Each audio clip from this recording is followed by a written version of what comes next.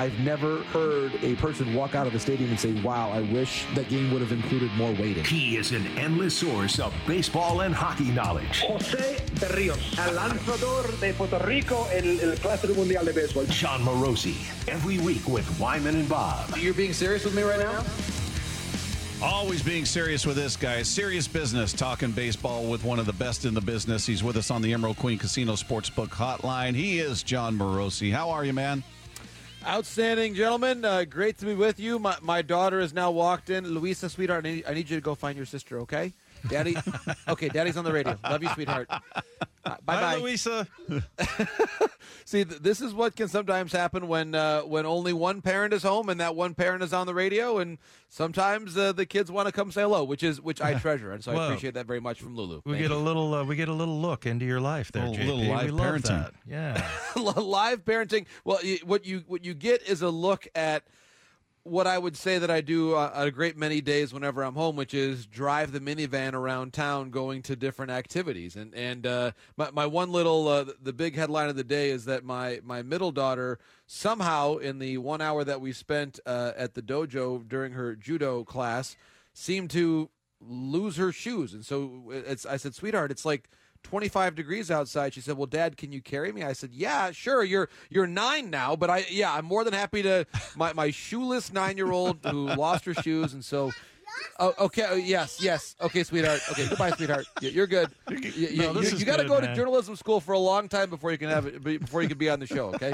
All right. Get an earful from her. This is good stuff, man. And JP's so uncool driving around in a minivan. Yeah. But you know what? I take ownership of it because it has become part of my ethos and a little bit of my identity as well. There you go. You're a dad. Embrace it. Love Amen. it. There you go. John, what do we make of the Cody Bellinger deal? It seems like it's essentially a $30 million one-year deal. He can opt out after that if things go really well. If they go poorly, he can maintain a $30 million salary for the following season and then opt out again if he wants. If it doesn't go well, he'll get an additional 20 in the third season. And I saw the quotes from Scott Boras, who was trying to explain why it wasn't what everybody thought. He said there are variables. We have some irregularity going on in the current market.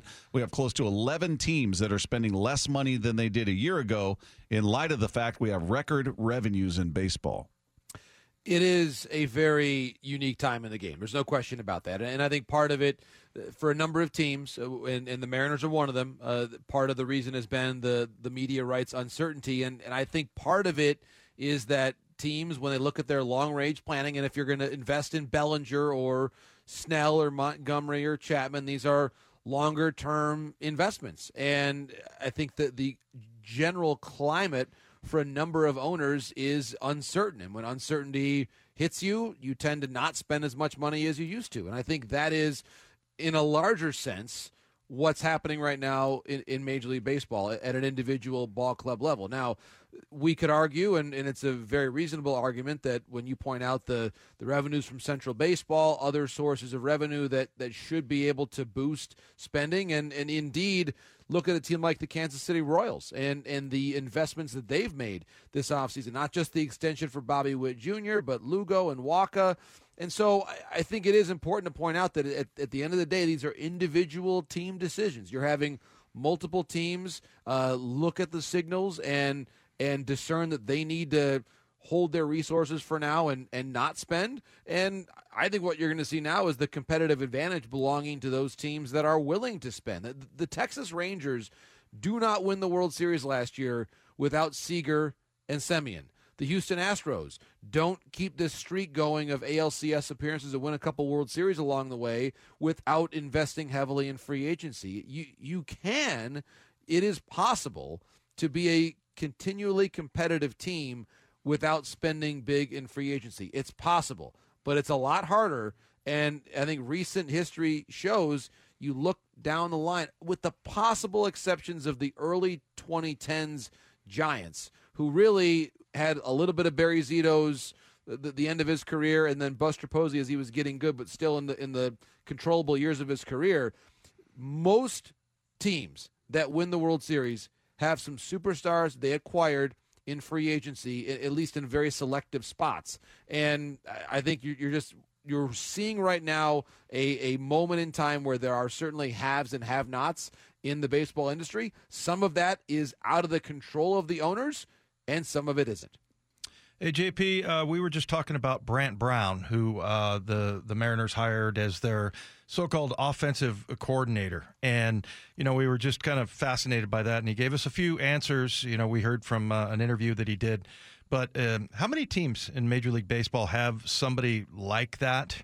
And what tends to be the full scope of what they are paying attention to just during a game and when they practice? It's a really interesting question. And Brant Brown, of course, had the experience with the Dodgers, so he was schooled in one of the more avant-garde and open-minded organizations in recent years in terms of the way the Dodgers use their information. And I think this was, to loop back for a moment to your previous question about spending, there is a school of thought that says if you're not necessarily going to spend $30 million on Cody Bellinger, well, can I find a way to get Dominic Canzone 10% better and Marlowe 10% better? Maybe there's a breakout there, and Rojas 10% better, and round out your club. Well, if you can do that by hiring the best coach you can find, certainly is not going to cost you $30 million. Yeah. And so I do think that staffing up has become one of the more popular ways that teams are comfortable spending money. And you've seen, if you just call up the listing of a staff, go to MLB.com, Mariners.com, and just read through the number of different coaches they have on their staff. When I started covering baseball, you had a pitching coach and a bullpen coach and a hitting coach and a first base coach, third base coach, maybe a specialized outfield or infield instructor, but that was it. And a bench coach, of course. Now you've got multiple hitting coaches, multiple pitching coaches. And actually, I had a conversation when I was in Tigers camp a couple weeks ago with Jack Flaherty about how there are you can go to different pitching coaches if you need something that's a bit more mechanical or maybe something that's more confidence related. I had a very similar conversation with a player in Blue Jays camp about, again, very similar situation there where they have Don Mattingly as their offensive coordinator. Of course, we've all heard of Donnie, and then multiple hitting coaches underneath him. And there are some players, even of this new generation, who don't love overly analytical approaches. They'd rather have feel and say, for this round, let's focus on where your chin is or where your follow-through back shoulder is coming. Those types of things are much more, they can be informed by analytics, but they're a little bit more old school and feel related. And I think that when you have an offensive coordinator, it almost conveys and communicates to the team and to everybody that this is a complicated job. This notion of hitting a baseball in the major leagues. And underneath the offensive coordinator, you're going to have maybe a hitting coach and an assistant hitting coach or two hitting coaches, however you want to describe it, hitting strategist, that's also been mentioned. And I think it really speaks to the reality that of the 13 position players on a team, not all of them will speak the same hitting language as the main hitting coach. You have to have people that meet those players where they are. And I know that Brant Brown was with the Dodgers during a time, and you think about some different players who at different points of their career, like J.D. Martinez when he was with Boston, filming his BP and then watching it back before the game even starts. You never would have seen that 15 years ago. And now it's commonplace, and J.D., I think, has started to really begin that movement of sorts. And Brant Brown, very highly regarded. I do think that in terms of a staff hiring, he was the right person to hire for what the Mariners needed entering 2024. Hey, real quick, I'm sorry, Bob, but how many, I asked you a double-barrel question, I'm sorry. How many teams do you think have an offensive coordinator? It's a great question. I would say probably it might be around 10. That's just my general estimate off the top of my head. But I would say this, 30 have more hitting coaches than they had 10 years ago. It is, I would bet if you went through the directory and maybe as my homework assignment for next week, I will do this, and actually see how many different titles the hitting coaches have. Yeah. Quality control, that's a big job. That may sound like it's a little amorphous as to what exactly the quality control coach does, Matt Quatraro, who's now the manager of the Royals, had that job in Tampa Bay. That was his job. He was the quality control coach. And so that words and phrases that we might not have heard of before, I look at Milwaukee as well. They hired Pat Murphy, who, of course, was a former Pac-12 head coach at Arizona State, now for a long time was the bench coach to Craig Counsell in Milwaukee. They hire Murphy as the manager, and Ricky Weeks, longtime former All-Star infielder, is the associate manager. And that, again, is not really a title that we would have seen in recent years. But I think teams are getting very clever about ways that they can add talent to their coaching staffs and get the most out of players who really come at this very difficult job of hitting a baseball from myriad backgrounds, and I think require just as many different approaches to get the most out of their swings. We were talking earlier about the slow starts for this team coming out of the gates, and a lot of players and people will point to the weather and the heavy marine layer. The ball doesn't carry, and home runs that would be tend to die on the warning track. And to me, I'm looking at it going, all right, well, then don't you have to change your approach? Don't you have to sort of look at it and say, all right, for April and maybe May, going into June, we're going to focus on getting the game in motion, small ball, getting some action on the base paths, and maybe have a different mental approach up there. Looking at this team, does it feel like they've assembled that kind of team? They cut down on the swing and miss when they got rid of Gino Suarez and Teoscar and Kelnick. There's a lot of swing and miss, so now you got more contact in the lineup. We'll see what the speed looks like. I'm not sure if they're going to be a big stolen base team, but does this look like a team that, at least coming out of the gates, where Scott Service could make the concerted effort to focus on, hey, you know what? Every once in a while, somebody's going to have to lay down a bunt. They're going to have to learn how to execute a freaking bunt. Yes. it is, I do think, a better team than what they had in terms of that quality, the well-roundedness, the ability to execute right now than they maybe had a year ago. And I think that's why the Kelnick trade, and I'm sure we'll talk about it and revisit it at different times, because the way that the lens we use to look at the Kelnick deal will probably shift over time. But one part of it, in addition to looking at the salary implications and why it made sense financially for the Mariners at that point in time, was the Mariners simply could not wait any longer for him to figure it out on a more consistent basis in terms of putting the ball in play and being able to have, as you're describing, those situational at-bats. He probably will, over the fullness of time, be a more complete player than a Luke Raley. He's got the higher ceiling, perhaps. But right now, they needed Luke Raley, and they needed Mitch Haniger to come back. They needed what Mitch Garver gives them, Jorge Polanco gives them. I do think you're going to see a team that understands a bit more. Again, new voice as the offensive coordinator. Really, half of the lineup was not part of this team when last season started. If you think about a potential opening day lineup, it could, depending on if it's lefty-righty, it could include Canzone, Rojas, Haniger, Raley, Garver, Polanco. I just named 5 or 6 guys that were not part of this organization at before last year's trade deadline, if you want to go back like one calendar year. So they've changed out a lot of pieces. And I'm sure, without putting words in Scott's mouth, I'm sure that's been a huge focus about getting off to a better start. And it's obviously everybody wants to have a good start, but you're not going to allow this team. You can't really let them work into the season and kind of feel their way through April. Last April, they went 12-16, and that cost them a playoff berth. It did. If they go 14-14, they're just 500. They're in the playoffs. Yeah. And so that's where you look at segments of time. There's no just kind of easing into this. There can't be. And I expect Julio is going to be better this year. And that's where, as much as there's probably concern, you would have loved to have seen them make a real move at Ohtani or someone else that, like Bellinger, that could have been a tremendously lineup-changing element of the club, and we all understand that.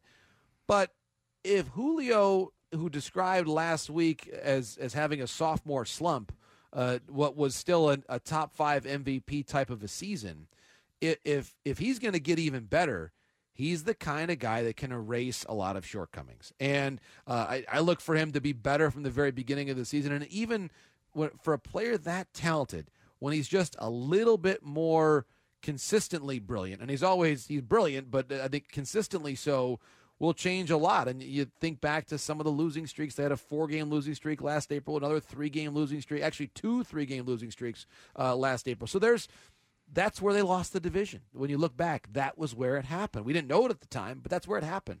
And I think that a smoother start with some more veteran bats who put the ball in play more often is going to be a great way to begin 2024 for the Mariners. It's funny because the way the season ended, it felt, and right now it felt like we were way out of the race.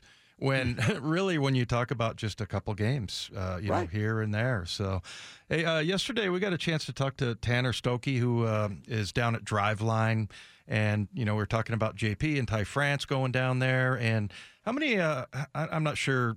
I don't want to ask you for an exact number, but like, how prominent is this? These things seem to be popping up, and it seemed like talking to Tanner that Driveline has just exploded over the last few years just because of the results and great advertising, But as far as around the country, how many types of these just in general you think there are? Is there one in every city, or is this just kind of one of the spots where there happens to be an academy like this where pro ball players can go and work on their pitching and their hitting?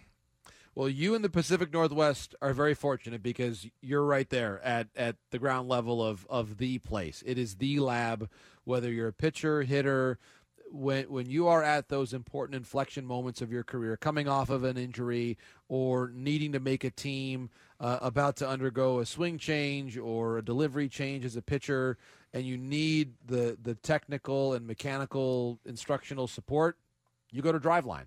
There's another place that's being built up in North Carolina that's similar in a lot of ways in the southeast to what's happening at Driveline, but really Driveline is one of one. And there's a reason why, we talked about it last year, why Shohei spent a couple off seasons living in Seattle. It's because he wanted to work out a Driveline. And that to me speaks volumes when you have somebody who is as in sync with his biomechanics as Shohei is, and others who have visited Driveline. It's a real element, and it's obviously something where players will pay for the service, and if you feel like at the end of the day it's going to make you a better player and help you earn more money, it's worth the investment. And certainly you know, Dave, that experience of being a pro athlete, how finite your amount of time is to make your money in the industry. And I think that you're seeing a lot of players trust those really important off seasons to Driveline. And so I would expect that if you were able to tour there sometime in December, January, you'd probably see a couple all-stars, a couple guys you've never heard of, and some guys that are fighting to stay in the big leagues. And it'd be a real group of unique personalities and stories. But we often joke this time of year that we get the best shape of your life stories. Well, now I'm in the best shape of my life, and I went to Driveline, and I got a new cutter and a new sinker, or a new slurve, or a new splinker, or some of these new pitches that have been designed and developed. The splinker is the combination splitter and sinker. I got to make sure I get that right. So so that is now a firm part of the baseball lexicon. If you walked into a clubhouse and said, "Who went to Driveline in here?"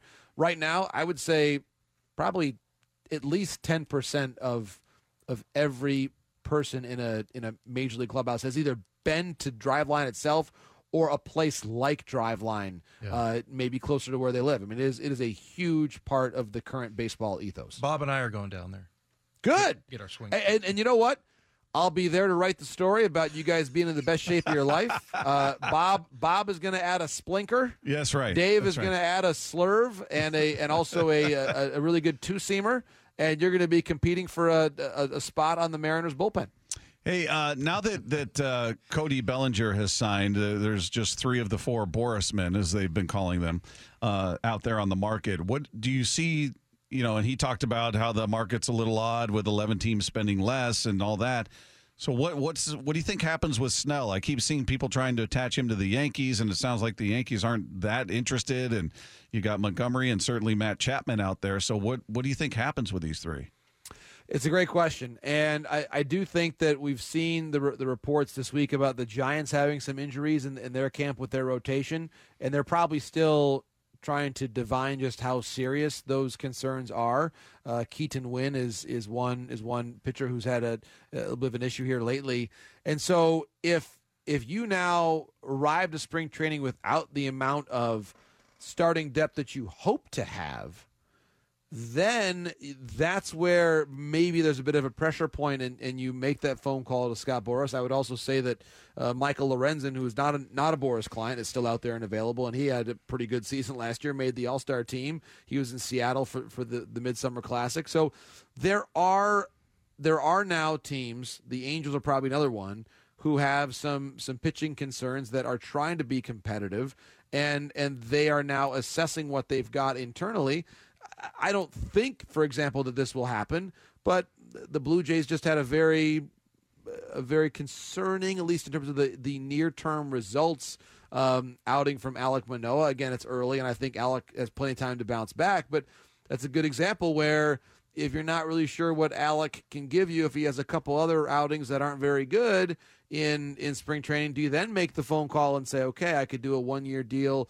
I think, to me, the one-year deals or the shorter-term deals, a similar structure like what Bellinger got, that's going to be out there for these guys. Whether it's the Yankees, Giants, Angels, it's a little difficult to know exactly where it's coming from. The Yankees, though, remember, if they sign Snell, it's basically double the cost because of the luxury tax. So it's a big expense. The Yankees were very embarrassed, I think, at how they played last year, and there's a real resolve to come back and make amends.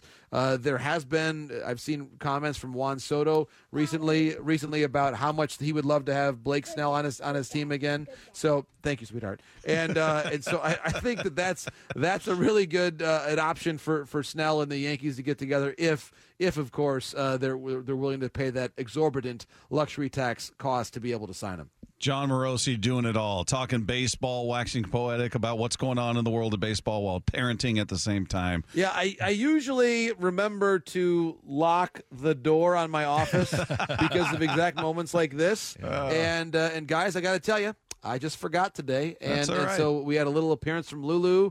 Her cousin Dylan might be listening right now, and so maybe Dylan is excited to see again Lulu up in Green Lake. So no, I appreciate you guys bearing with me on that. It's part of the working parent vibe, which I'm very proud to have. No, we're proud to have you every week. So very impressive, JP. Very impressive. As always, great stuff, man. We appreciate it. Have a great rest of your week, and we'll talk next week. All the best, guys. Can't wait to watch another week of Mariner games. We'll be checking in a week from now. Can't wait. Sweet. Thanks, John. Thanks so much. There you go. Jon Morosi with us each and every week, even parenting at the same time. That's very he's much nicer than I was as a parent. He's just rolling through what he was saying about the contracts and the 1 year and thank you very much, sweetheart. And he just keeps rolling. He's a machine. Mine would have been get out. What did I tell you? Yeah, that would have been a different set of words used there. All right, coming up, Seahawks roster could undergo big changes over these next few months. We're going to hear about some of those in Best of the Rest. Coming up with Wyman and Bob. This is Seattle Sports on 710. Wyman and Bob. Powered through the Alaska Airlines Studio. On Seattle Sports and the Seattle Sports app. Hey, good news. Brock Huard's been located. He's alive and well. Well, thank God. Thank God. I texted him. I'm like, you okay, bro? And he said, CTE. I'm just glad we can keep making fun of him. Yeah. We made fun of him enough, and I was like, uh-oh, maybe something's wrong. No, we'll resume making fun of him. No, nothing's wrong outside of his memory. Apparently that's the only problem here. I forgot. I know we're about to talk about other shows here, but we've been getting texts that Mara apparently killed a rabbit on the golf course. Did the rabbit die, or did it just the ball hit the rabbit and the rabbit scurried off into the bushes? That's what I'm hoping for. Yeah, I'm hoping for that, and for her sake. You don't want to have that on your conscience. You want to live with that. Cute little bunny. Yeah, nobody wins. Nobody wins with that. That's terrible. Apparently we'll talk to Brock tomorrow if he can find it in his schedule somewhere. We'll try to lock that down. Meanwhile, let's do Best of the Rest. We know you love listening to us, but there are great discussions happening all over our station. I need more Jake Bobo. I need more of them. Because Jake Bobo is objectively fun to say. I'm just not good at bats. Let's tone it down. It's time for the Best of the Rest. How dare you? Best of the rest. We take a listen to conversations happening on the other shows and respond accordingly. And one of the bigger topics we've had out there, Dave, is Coach McDonald, Mike McDonald's response to Aaron Levine asking him if Geno and Drew Lock were going to be the quarterbacks with his team moving forward. And at the time, this, again, took place before the guarantee kicked in for Geno's contract. But it's become a talking point, and his answer was very non-committal. Just, I can't really answer that right now. We'll have to see, so that created a lot of conversation out there. And Bump and Stacy were talking about this yesterday. Here's what they had to say. And that was, a couple of days before Geno got that, like a week 12.7 or something, right? So I think Mike's looking at the situation and saying, I don't know enough about Geno. I'm just trying to get my coaching staff together at this point. I'm going to lean on Jon when it comes to this. I'm not even thinking that far ahead. I think in that moment he feels like Geno's going to be the guy, but he goes, for the next 2 or 3 years? I'm not sure right now. There's so many things I would imagine Mike McDonald's is trying to get done in that facility. And like little things too, like where's the desk going to be? Or who do I talk to for this or that? Logistics is crazy right now. So I think that was an honest answer. I think he looks at Geno. Geno's 33 years old. He had his second best year in the league this year. And I know it was a down year from 2022, still his second best year in the league. And he goes, from what I see, I like this guy. But as far as 2-3 years from now, I'm not sure. There's still more I need to figure out. I kind of thought the same thing. I thought it was more of like I have to be careful about what I say because this isn't my decision. I mean, it was one thing for Pete Carroll to say, Geno's our guy, because Pete gets to decide, along with Jon, whether or not Geno's the guy. McDonald doesn't. He also didn't know, like you mentioned, rightfully, what the financial situation would be because that's also not his decision. Michael Shandugar of The Athletic quotes, John Schneider says he sees Geno Smith as the Seahawks starting quarterback. Says, quote, he's the starter until he's not. That's maybe the most definitive answer I've heard about Geno Smith from anyone in the new regime or even from John Schneider. Did Bump say he was trying to figure out where to put his desk? Yeah. He's trying to figure out, he's the new guy. He's trying to figure out where everything is. And where do I put my desk? Like that was one of his major decisions. When you get hired somewhere, do you bring your own desk? I don't think so, but I'm kidding. I don't know. Well, I thought here's one thing that's interesting, and maybe some people wouldn't read something into this, but Mike McDonald, he went over and talked to Geno.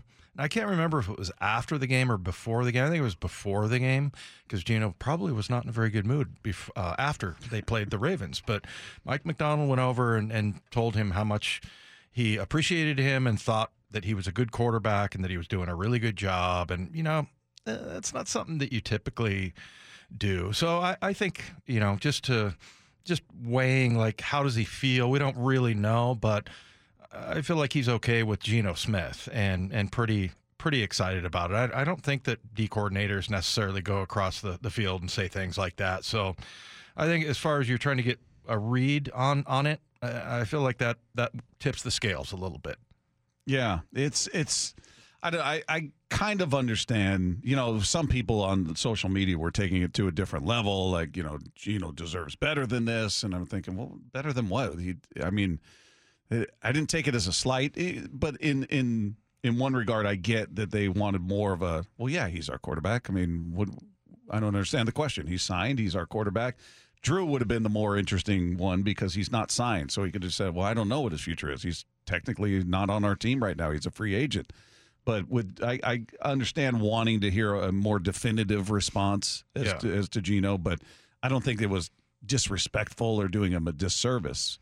Is somewhere sort of portraying it as being. I didn't take it that way, and he's I don't know that Geno took it that way, but it is an interesting topic only because it continues, and then especially going into next season more. That's when to me it gets very interesting because of the cap hit that he represents, $38.5 million. Mm-hmm.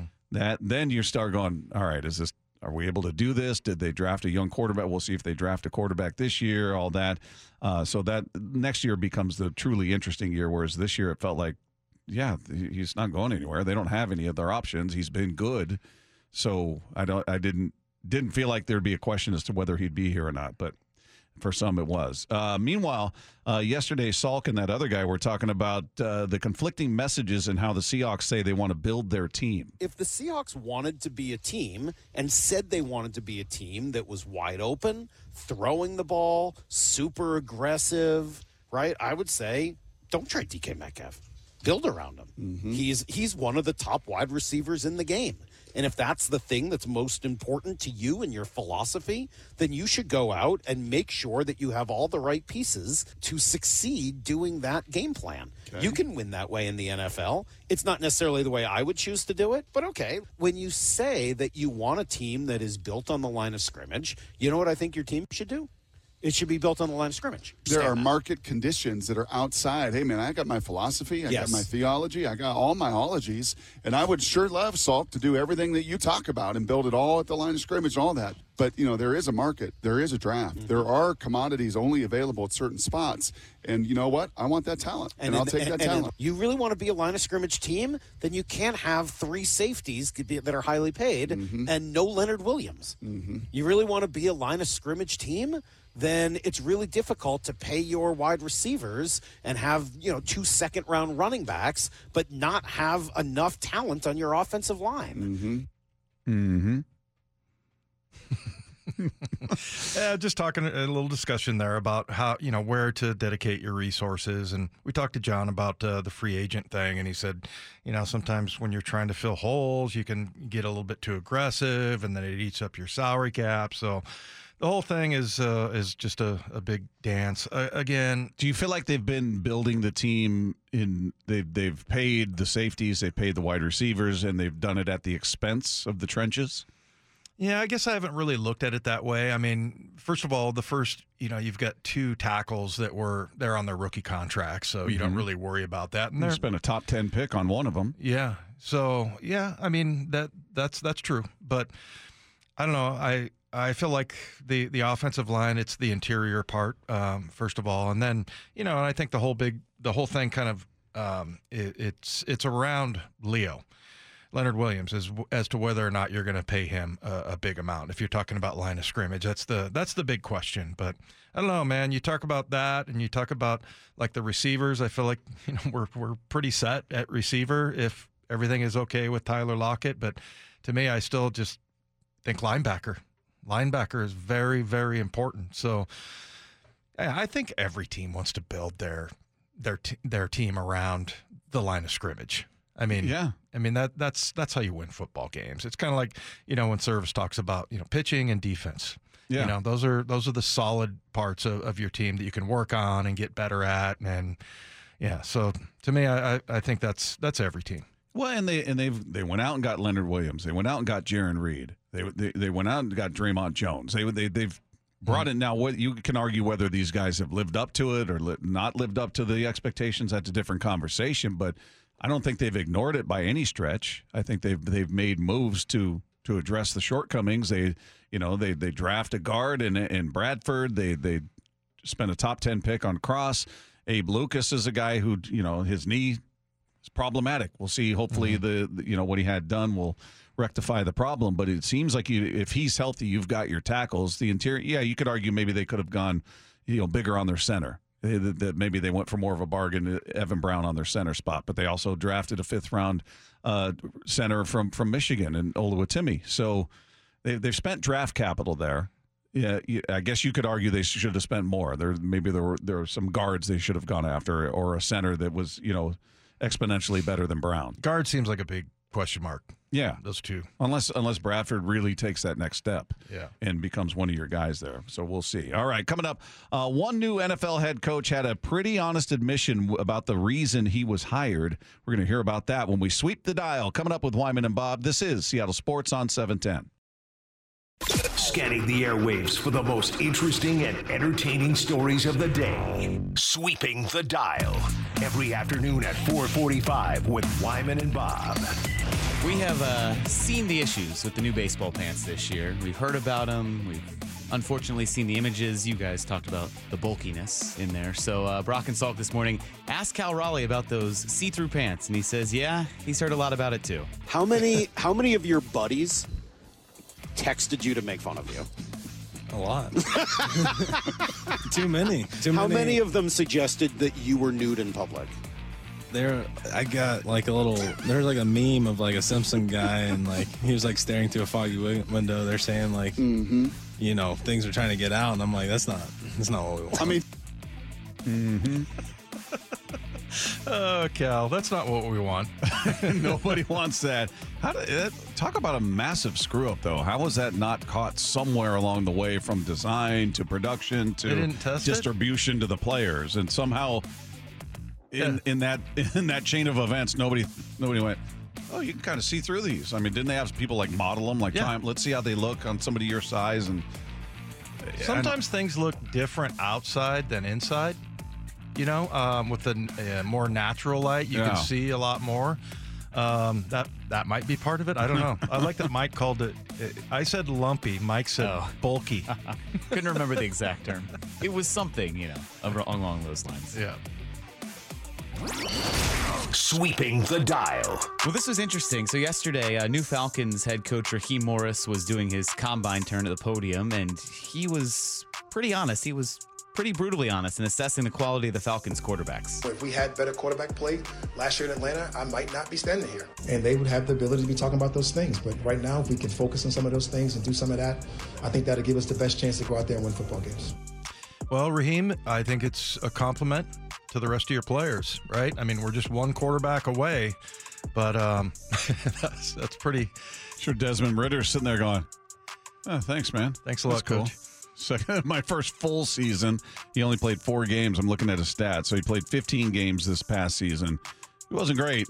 Completed 64.2% of his passes, 2,800 yards, 12 touchdowns, 12 picks.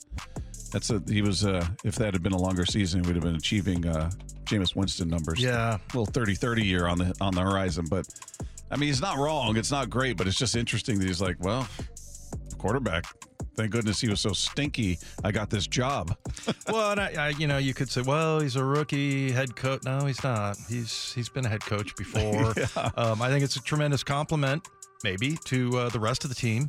But yeah, it's one of those things. I wonder how many times that, you know, if you're a coach these days and something like that, you blurt it out. You're just human, right? I mean, obviously you're qualified to, and you should know those kinds of things. But I wonder how much communication is going on. You know, like he says a comment like that, and then he texts a couple of his quarterbacks saying, "Hey guys, sorry, I didn't really mean it to sound that way. It sounded you were awful, but I shouldn't have said that publicly." Yeah, it sounded better in my head because I was looking at their passing numbers. So Desmond Ridder was their primary guy.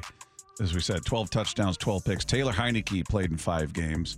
He had 5 touchdowns, 4 picks, completing 54.4% of his passes.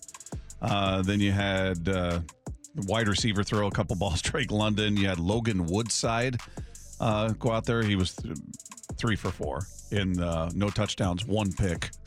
Do you remember the joke that the professor would make about Heineke? No. He's a beer. He's not a quarterback. He's a beer. It's like, John, it's no good, John. God Can't bless play you. Quarterback. He's a bear, Dave. Sweeping the dial. Well, Chiefs wide receiver Mecole Hardman was a Super Bowl hero. You know, he had that game-winning touchdown, but he spent the first part of the season with the Jets, and he was on the Pivot podcast with Ryan Clark, and Hardman absolutely slammed the Jets culture. Y'all treat certain guys that shouldn't be treated like they should be treated. And I just feel like it's not an established coaching staff there as well. Like, you just got a new coaching staff that came in. It's no standard there. It's like everybody do what they want to do. And defense having more of a stabilized standard with the coaching staff on that side. So you could tell the defense got a standard, but the offense is just like, all right, we'll just figure it out. It's Aaron's show. Let Aaron do what Aaron do, you know what I mean? But then when Aaron go down, it's like, we don't know what to do.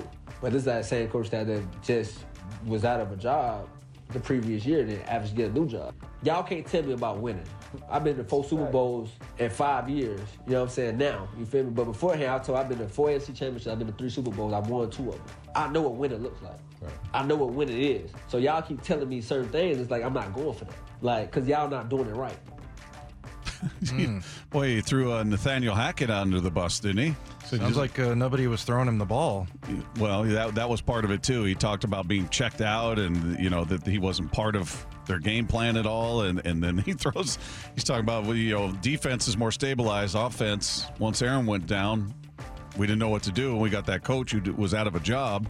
He's talking about Nathaniel Hackett. Yeah. That was compared to how that started with Hard Knocks. Yeah. It really looked like it was going to be a fantastic. I mean, I actually thought Robert Sala's speech in the beginning about the crows falling to the earth was kind of cool. Mm-hmm. And it seemed like they had pretty good culture. And even Aaron Rodgers, you thought, yeah, he looks like he's, being a leader there. He was talking to guys about not sitting just with your team, your friends, sit with everybody on the team, all that stuff. It all looked good.